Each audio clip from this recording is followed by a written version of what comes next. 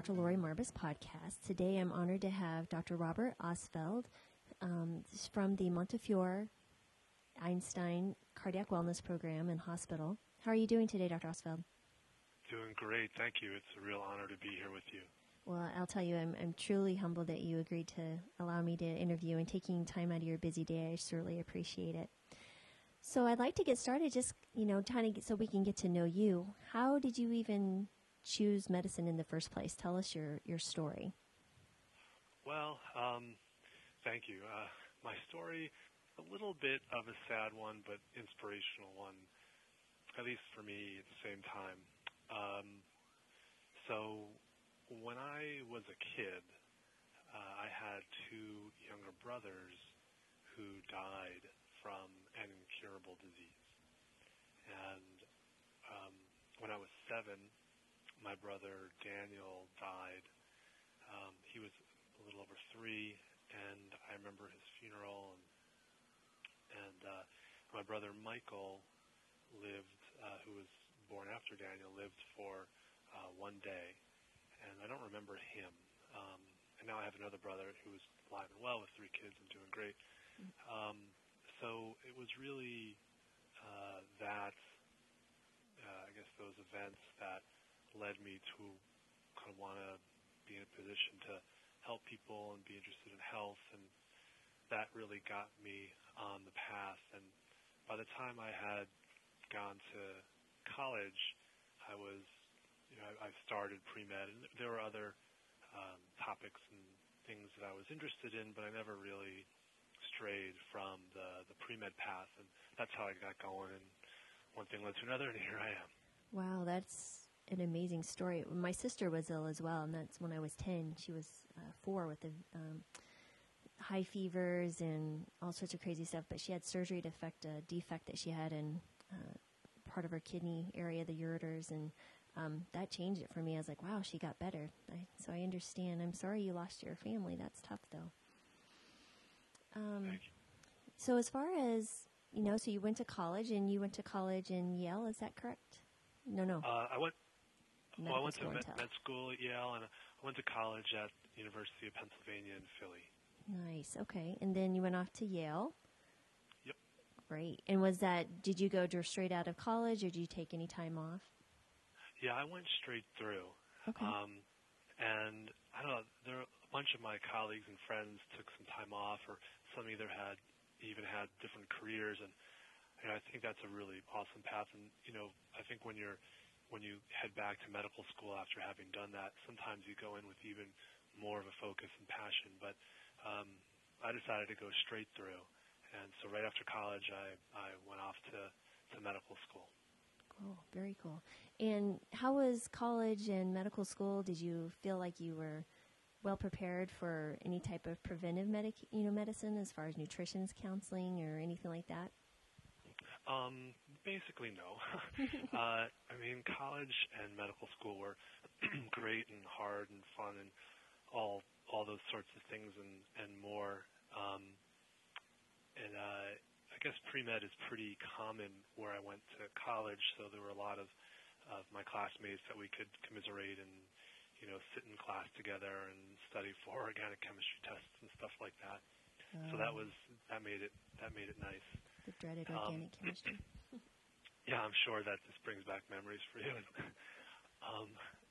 so that was nice. And actually, I took an elective class in nutrition in college, and I didn't have any idea at the time that I'd sort of be in the position where I am now. I just thought it would be interesting, and some of my friends were taking it, so it just seemed like a win-win. And so I had a little bit of background in college, but it was more like, what does vitamin A do? It wasn't really like, let's look at dietary patterns and health. And then in medical school, like, unfortunately, many medical schools, the nutrition exposure was extremely limited. And it would often be woven into biochemistry classes like, what is scurvy, the vitamin C deficiency, very interesting things biochemically and important to know about, but stuff we really kind of don't see now, at least here, much at all in the U.S. So that, I think that there are ways that could be supplemented, and things are changing now, as I'm sure you know, in different medical schools across the U.S. and as a society as a whole. But still, it seems like medical education, nutrition education in medical school, and residency and fellowships is still lagging very far behind. So when I came out of medical school, I had very limited background in nutrition. Okay. Yeah, I think that's a definite thing that's hopefully changing. There's a very neat program at Tulane in medical school there. Are you aware of the program that they have there? They're actually having first and second year students rotate through learning how to cook. It's like a kitchen. Yeah, I am, and it's just terrific what they're doing, and I've heard that it's spreading a bit to other medical schools in the South, and I could really use a class like that. And Loma Linda, as you know, the medical school in California, they're really far advanced in terms of teaching their students about nutrition and other schools as well now. And I have the opportunity to speak to the entire second-year medical school class at the Albert Einstein College of Medicine, and I give them a talk on plant-based nutrition, which has been really, I guess, for the last 3-4 years. So, that's been really great. And so sometimes when I see them in the hall like a year or two later when they're on the wards, they'll be like, oh, yeah, you're Dr. Kale. So, Dr. Kale. So that's cool. But, yeah, so things are changing, and the program down at Tulane sounds just terrific. Yeah, it's a Dr. Timothy Harlan. He's actually known as Dr. Gourmet. I was curious, so when you teach and speak to these second-year medical students, what type of questions do you get, or do they seem interested, or do they understand literally the information you give them can be like life-changing for people? It's kind of all the above. The typical questions that I'll get are, where do you get your protein, which really speaks to how we have not equipped them with the knowledge base that they need in regard to nutrition. I'll get questions about practical application of healthier lifestyles, which is really very important and where the rubber meets the road. And our medical school and hospital system is based in the Bronx in New York City, which is typically one of, if not the least healthy inner city county in the U.S., and almost always ranked last in terms of counties of health in New York State. And there's a large indigent patient population as well. Kind of about 85%, I think, of the people who live in the Bronx who come to Montefiore receive some kind of public assistance. So, and that's fraught with a variety of challenges in regard to cost and access to food and facing food deserts. So for us, practical application or implementation of these kinds of healthier initiatives is a very real and important issue. And Montefiore takes that very seriously and does a lot with the local community to provide access to healthier foods at a reasonable cost. And we work very closely with our patients to strategize about that as well. And as you know better than I, you could eat whole food plant-based on a very inexpensively. If you get a big sack of brown rice, frozen vegetables, and some sauce, it doesn't have to be organic. That can be very cost-effective. So there are ways to work around it, but the questions about the practical implementation of it is very important. And for the most part, the students are extremely interested in the topic. And I'll typically have a line of 15 students after giving the talk who are interested in getting involved or learning more, things like that. That's wonderful. That's actually very encouraging that people are actually, our future doctors are showing such an interest, especially in the practical application, because I think that's a big part, at least for me, when I switched over to a plant-based diet almost 5 years ago and started using this in my clinic, I couldn't find those resources as a physician to implement in my normal day-to-day workings as a family practice doc. So I think that's wonderful that you're providing that education. It's very encouraging. So I had one other question. What about cardiology? How did you decide on cardiology as a specialty? Was that always an interest, or did that something come later? It was always an interest. In medical school, I was drawn to the physical exam, the cardiac physical exam, and in anatomy class, I, for just some reason, was more interested in cardiac and cardiovascular anatomy. And as like you have along medical training, you have these 4 or 8 week rotations that are kind of random. You're at hospital X, Y, or Z, and so I had some great mentors, really just by chance. I got assigned to Hospital X, and Dr. Y was on service that month, who were cardiologists and great teachers and mentors, and that also spurred my interest along. And then I remember during residency, I was deciding between endocrinology, whether to go into endocrinology, the study of hormones, diabetes, et cetera, or cardiology. And one of it sort of seems funny now, but we often, if you think of those things as we often think of those things medically as very different fields, endocrinology, cardiology, and we have all these silos. Like I live in the pulmonary or lung silo, I live in the pediatric silo, I live in the cardiology silo, and we talk to each other, we read our literature, but the silos are not often connected. And of course, they're intimately connected, but just the structure of medicine doesn't embrace that as much as it could. And of course, diabetes impacts endocrinology, impacts cardiology. And when we see, and as your listeners know, when you eat a plant-based diet, yeah, it's good for your heart, but it's good for you for dozens and dozens of other reasons. Spreading from silo to silo, whether it's endocrinology or oncology or muscle athletic performance, inflammatory diseases, and on and on. So I was thinking about endocrinology silo and cardiology silo, and I was on the endocrinology service, and I went to go see a consult. And so I'm going into the patient's room, and then they flip into atrial fibrillation, which is an abnormal heart rhythm, just when I'm standing there in the room. And, there's nobody else around, so I needed to take care of it. And so I did, and I realized that I enjoyed taking care of the atrial fibrillation, the cardiac issue, more than I had enjoyed the endocrinologic aspects of the case. And mind you, I like both a lot, but I just found that more appealing. And so that sort of was the moment when I'm like, okay, I guess cardiology for me. And so I applied in cardiology, and little did I know that later on the work that I would be doing would, of course, have a lot of overlap with endocrinology in regard to obesity, diabetes, et cetera.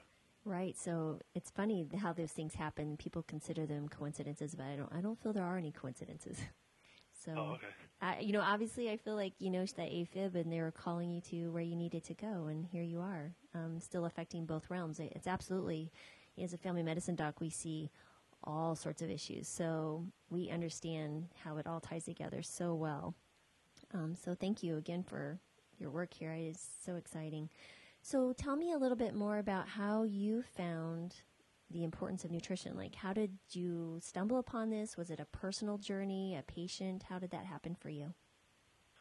Well, I've always been interested in prevention. And so, when I did my cardiology fellowship, I got a master's in epidemiology, where you can do that helps give you some of the tools to do research or investigations in that area, or public health initiatives in that area. And I did a year of preventive research, and I got the chance to work with really incredible people along the way. But I still had limited exposure to primordial prevention, if you will, or truly nutrition. It was more risk prediction models, other kind of lifestyle measures, or various tests that might be able to help with earlier detection, but not necessarily kind of early prevention. And so when I finished my fellowship, I kind of knew that a Mediterranean-style diet was good. I couldn't really quite define it, but I knew that it was at least better than the Western diet. And so I started to work here at Montefiore, doing all the things that I was trained to do, guideline-based medications, procedures, and maybe a Mediterranean-style diet. And people got like a little bit better, but not like a heck of a lot better. I'm like, what am I doing? I was getting a little disillusioned. and because I didn't go into medicine to help people get like a little bit better. I wanted real transformational change. And then this one Saturday morning, I was on service or on call, and I'm rounding in the hospital for our cardiology team, and I'm sitting there at the nurse's station writing a note, and I'm thinking, like, it seems like the only people in cardiology that are really saving lives are the interventional cardiologists, the people who put in stents. And, like if someone comes in with a big, big heart attack at 3 in the morning and they're putting in a stent to save their life, and that's very, very important. And if you're having a big heart attack like that right away, you want a stent. But, a lot of these heart attacks can be prevented in the first place and never needed to happen. And so it was right around then that I'm like, well, I think I need to think of a different path because I really want people to get a heck of a lot better. And right around then, I was introduced to the book, The China Study, probably like a month or two later, which is, of course, the great book about the impact of plant-based nutrition. And it's incredibly evidence-driven. I read it, was very impressed, learned more about the area, and then one thing led to another, and started our cardiac wellness program here at Montefiore with the goal of preventing and reversing disease with a plant-based diet. And it's totally rejuvenated me as a physician. And, I've just never seen more incredible patient turnarounds and patients becoming healthier than when they embrace a plant-based diet. So the cardiac wellness program actually was born out of you reading the China Study? Yeah. There's, like anything, there's the devil's in the details. But yeah, that got me going.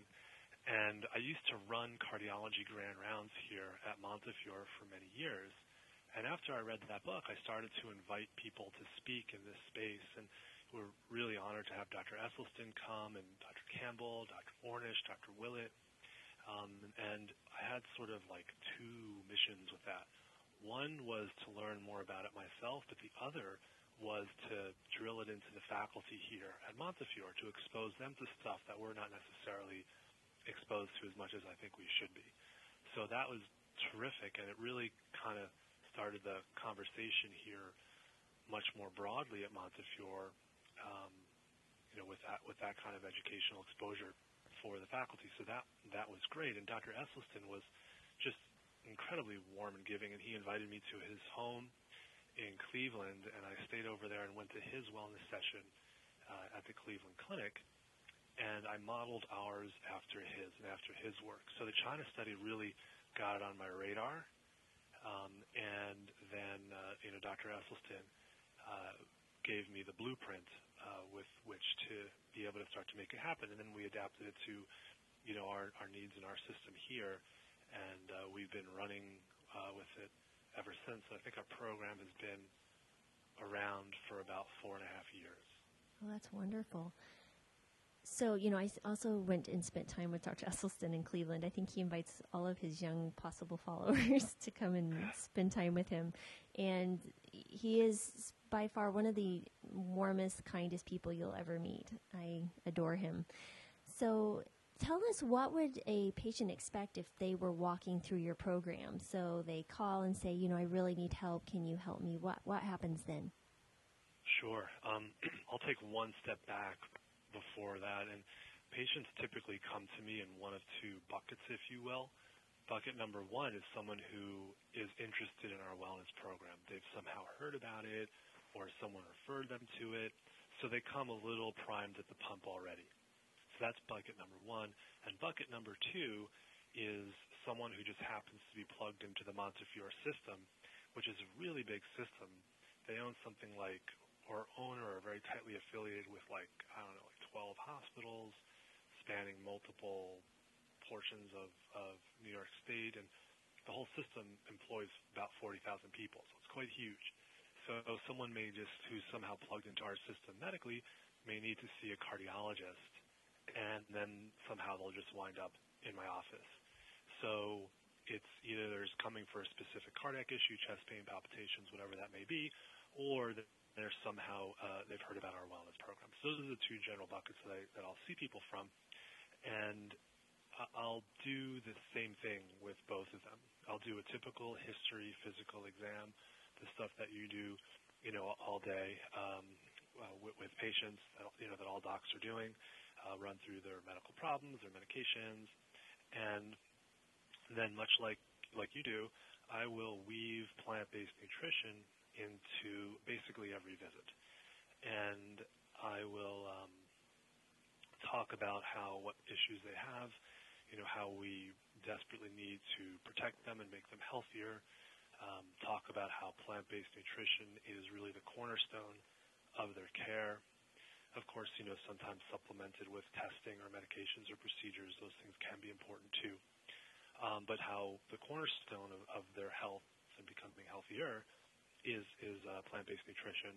And, I'll look for various hooks that may help a person become more motivated, like whether they, want to see their kid graduate, or, going to a high school reunion, want to, have their skin complexion better, lose some weight, or whatever it may be for that particular person, try to find a personal hook. And we'll go into a good bit of detail about exactly how I want them to eat. We'll put up some measurables, like, let's say we'll track your weight for the next 6 months, and I'll see them on we'll do weight check follow-ups pretty regularly. And then when they leave, I will give them a number of handouts, and one of them has a very, very specific eating plan, so that they can leave armed with a lot of information. So, but, we only I get 40 minutes for a new patient. So you have to go through all of the regular medical stuff, and then, of course, add the nutrition things on top of that. So it's not enough time to get into everything in as much detail as I'd like. But we certainly can set the stage, and our handouts are very helpful. But on top of that, I will do both outsource some of the education and then supplement it.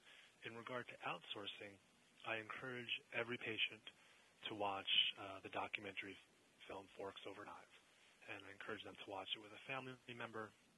And fortunately, it comes with Spanish subtitles. A lot of our patients here are Spanish speaking, so that's really wonderful, and that's helpful because it supplements your interaction in the clinic. And we also, modeled after Dr. Esselstyn's, have a 4-hour session on periodic Saturday mornings where the nutritionist and an RD and I dive into, her name is Lauren Graff, and we dive into the hows and whys of eating this way. And we also serve a plant-based lunch, which is really delicious. And so that is very helpful for us as well, to be able to educate people in a much more kind of thorough and leisurely way. And one thing I'm proud of about our Saturday morning sessions is we do not charge patients for those sessions. And, given that there are some fiscal hurdles for patients here in this area, even if we charge, say, $5 for the whole session, that might be too much of a rate-limiting step for some people here to be able to partake. So I don't charge patients for it. I fund it all through donations, and I think that's helped people come who would not otherwise be able to come to one of these sessions. And then after that, we will follow up with them over time. That's fabulous. So you create the follow-up depending on just their individual circumstances and needs?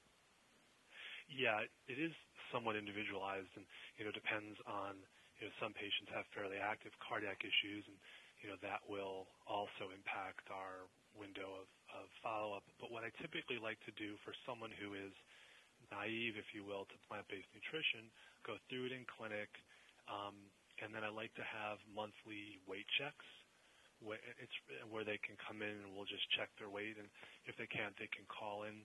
It's a very, very quick visit. Sometimes I'm not even here in the office, but the nurses can do it, and it's really meant to be something that they're accountable to. So it's like a behavior modification kind of thing.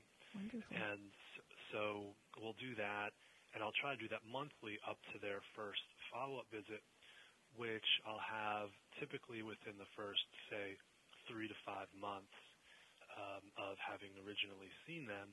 And that time gap will also hopefully be supplemented by both the Saturday morning session, where we encourage them to bring a friend or family member to help them along the way, and having seen the documentary film Forks Over Knives. And of note, there's a new documentary that you're in, Eating You Alive. Yes, I have to add that now. Which is wonderful. I encourage people, that should be out in regular theaters, I believe, in January. So that's very exciting. But they're going to be in New York and in Los Angeles, I think, for the initial big release. So I'm sure you'll probably be going to that, maybe? Yes, I will. I don't actually have the specifics of the dates and times down yet, but if I'm around, absolutely. I was so honored and excited to be a part of it, and to be honest, I haven't seen it yet. Oh. So I'm, eager and also nervous in the way that you're like, oh my gosh, I'm going to be in this movie, and I hope I didn't sound too foolish. So you sounded wonderful. You're generous, but so I'm excited and nervous at the same time to see it. And you know how it is, like for like these kinds of things, like if it's for like a news interview or a documentary film or something, you film for like 2 hours, and then like 17 seconds of that is somehow in there, so you never really know what is going to happen. What part they got. Yeah. Exactly. So now you were describing your outpatient program, and I know you have done some really neat stuff with your inpatient program. Can you share with us what you've done there and any challenges you might have had in implementing that? Oh, yeah. Well, thank you. That's been a relatively new initiative for us, and I'm just so excited about it. And it's sort of so we now offer plant-based meals for inpatients, and I'll expand That's on that. amazing. So well, thank you. Yeah, I'm super excited about it. And I'd be on rounds. So for 8 weeks a year, I round in the hospital. And for us, what that means is in the morning, I'll have patients who are specifically on my service. So like if you get admitted to the hospital or someone gets admitted to the hospital, on the wristband, they have a certain doctor they're assigned to who kind of oversees the entire care. So during these 8 weeks a year, in the morning, we will round on patients specifically assigned to us. In the afternoon, we will round with the cardiology fellow, residents, medical students on our consult service. Like, for example, say someone is assigned to the surgery service and the surgery service has a cardiology question, they'll call the cardiology consult service. So, and then, just keep going back and forth between those two things. So when I'm in the hospital, I'll tell people, this is how I want you to eat, get into plant-based nutrition. But then, of course, the person serving the food will show up 18 seconds later, and, it's exactly the opposite of what I'm bacon recommending. and eggs? Yeah, exactly. So, and so I'm like, well, this is kind of frustrating. And so I kind of need some reinforcements here.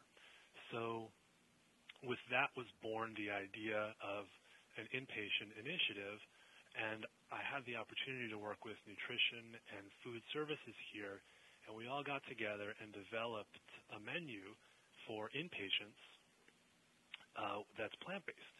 And so now we have a week's worth of meals. I guess it's 21 meals, and you can order it for inpatients.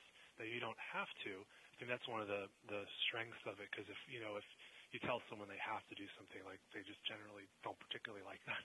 So, it's an option. You don't have to do it, but it's available. But I wanted to supplement that with some education, so that comes with a handout. And also, we're very excited that we're able to play the documentary film Forks Over Knives now plays on continuous loop on the inpatient TVs. So if you go to one of the channels, Forks Over Knives is on playing, and they were extremely generous in letting us be able to do that. And so I go into a patient's room now. I tell them how I want them to eat. I order them the plant-based meal, and I ask them to watch Forks Over Knives. And now that film is playing in front of about 2,300 patient beds throughout the Montefiore system, and the meals are now available to about also 2,300 beds throughout the Montefiore system. We're still technically in our pilot phase of it, and I'm optimistic that I'll be able to speak more publicly about it, and we'll branch out of the pilot phase very soon. So. Wow. So this has been just a great addition for us, and it reinforces our initiatives with the residents, the fellows, the medical students all rotating and rounding through Montefiore. And how's that been received by colleagues and coworkers? It's been really good. It's not mandated, and people have generally really liked it. It's a big system, so not everybody's on the same page. But it's been wonderful to watch the shift in our system to further and further embracing plant-based nutrition. I mean, I did a small research project with the cardiothoracic surgeons, people who you might not think would necessarily be as interested in it. We get referrals from all sorts of different kinds of physicians, internal medicine physicians, endocrinologists, et cetera, to our program. So I think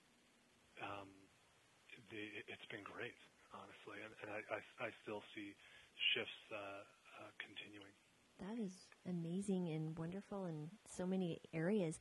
Has there been any of your colleagues or coworkers that have actually switched themselves to a plant-based diet? Yeah, definitely. Particularly the fellows is where I'll see it most overtly. So one thing I'll do is, I help to coordinate our cardiology fellowship program, and before the fellows start, so we have I think 11 fellows a year, general cardiology fellows a year. That for cardiology fellowship standards, that's a big cardiology fellowship program. But before they meet me, they don't know that they do not have to be scared of me. So they don't know that. So what I do is I leverage that, and I send them all a very sternly worded email. So at orientation, we will review this article, and I attach one of Esselstyn's editorials about plant-based nutrition, a very short and entertaining one. So they usually all read it, and so that gets the ball rolling. We get to talk about it and review it in many venues. So, and some of them, push back. But for one example that comes to mind is this one guy. He was from South America, where, of course, eating meat is, it might be a religion, I'm not sure. But, I'm pretty sure it is, especially in Brazil. And so, and he pushed back and would kind of laugh about it. And then we have a lot of hospitals in our system, so sometimes fellows will go to other hospitals, and you might not see them for 3 months because they've been rotating somewhere else. And so, this guy, he came back like 25 pounds lighter, I had to do a double take. And he's like, yeah, I went plant-based, and it's great. So, people definitely have made, totally dove in and made partial changes, and so it's cool. And we have the fellows have all kinds of educational conferences. There's an EKG conference, and the fellows get pizza at EKG conference. I can't change everything, but what I did do was I made sure that one of the pizzas is at least vegan. Now, of course, it's not whole food, plant-based, no oil, but it's vegan. And the reason I did that is I just wanted to be coming at them all the time. Right. Any chance we get to keep the plant-based message in their face, I'm happy to do. You sound a very similar pattern of things that I do as well. Oh, great. Yeah, it's pretty funny. People hide their lunches if they're eating badly. It's kind of funny. Yeah. So now, as far as the future of your program, tell us, there were a conference that you're planning, something going on next year? Oh, yeah, thank you. There's so many incredible things afoot. And so we are going to be starting a preventive cardiology conference here at Montefiore with a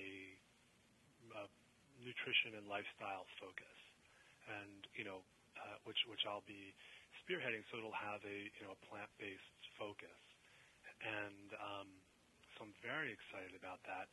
We our very first conference will be on October 27th, 2017, Friday, October 27th, 2017, here at Montefiore in the Bronx. And I want to cast a really wide net. It'll, of course, be a continuing medical education conference, and I want tons of medical practitioners, but also the lay public to come as well, because, of course, we want to help spread the word as much as possible. We're very, very lucky.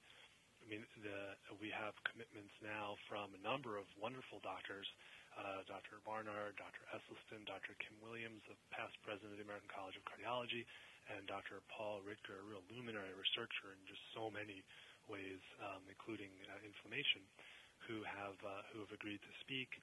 And so I'm just so excited about it. And I don't, to my knowledge, I don't know of another academic, basically plant-based conference that occurs inside an academic medical center. So there may be, my apologies if I just don't know, but so I'm particularly also excited about the novelty of that as well.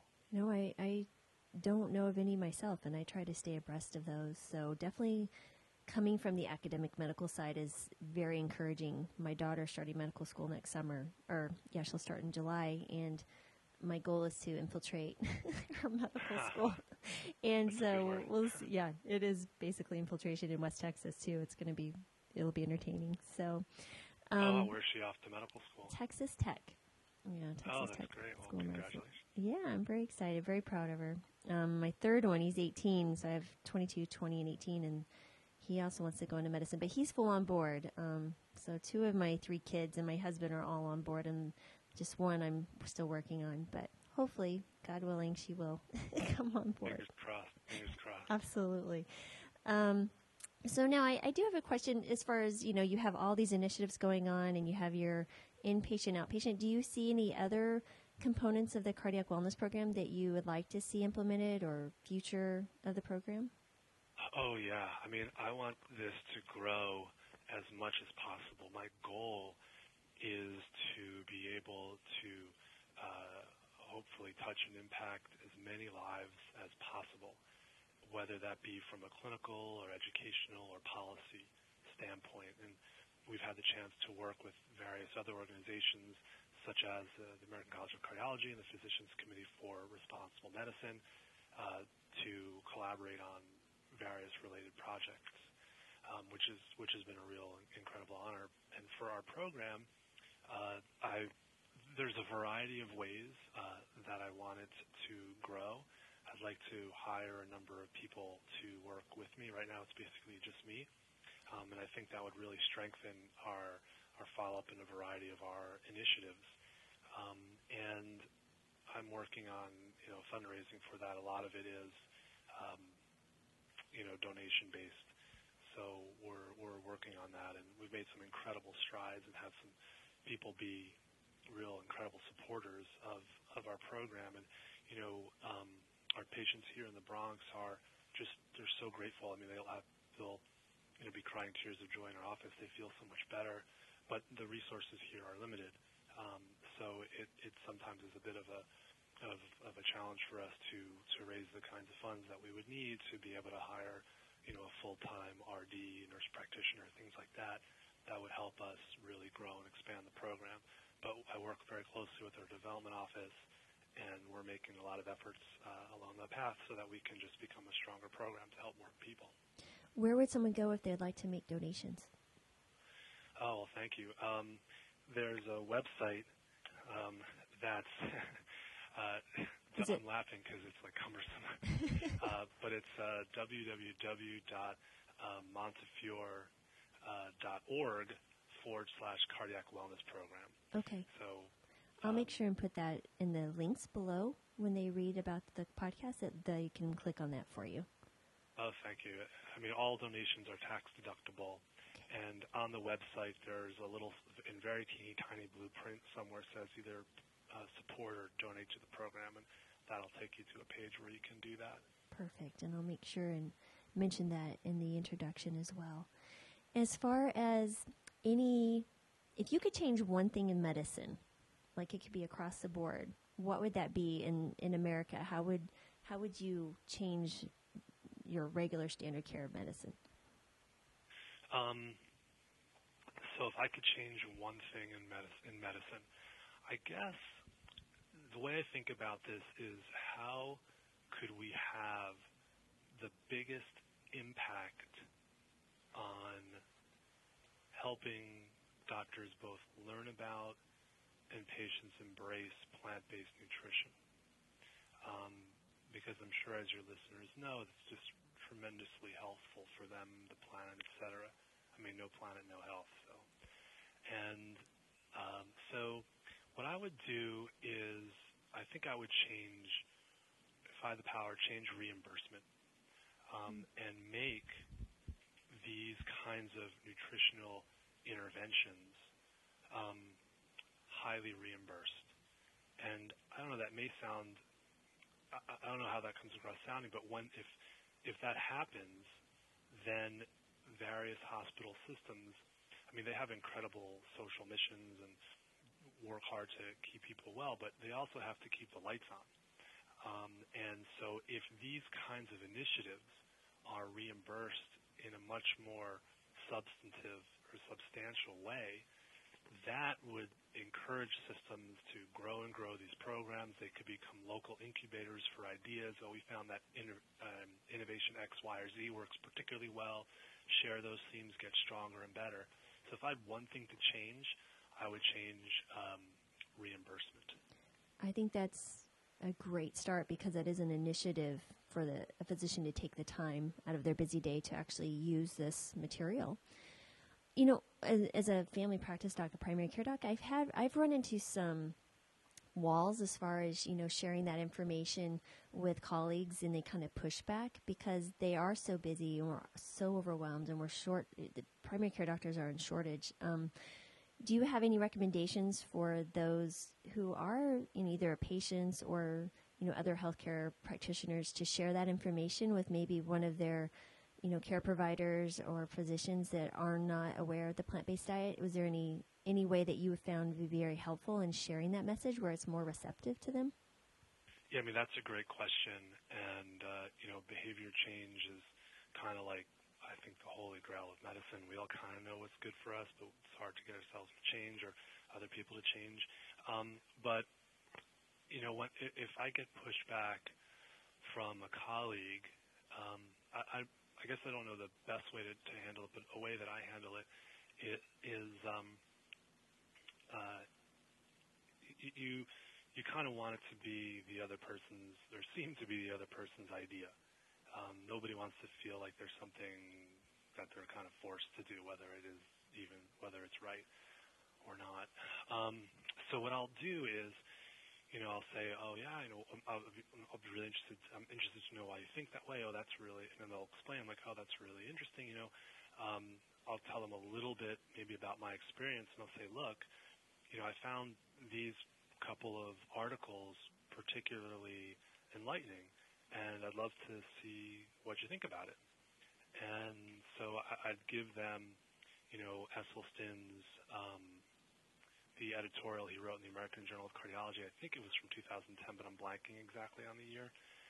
Maybe before that, where it's like, is bypass surgery the radical mastectomy of the 21st century? And then, you know, maybe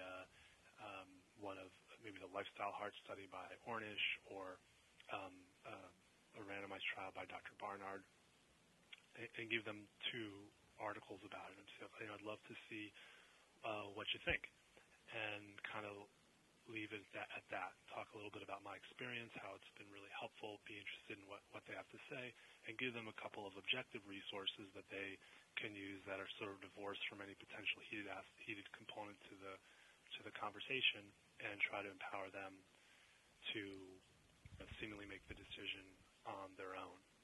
And then after that would maybe be a little bit more forceful. You know what I've really discovered, well, with primary care anyway, is there's a very large burnout occurring amongst physicians, especially those who've been practicing, I would say, 10 plus years.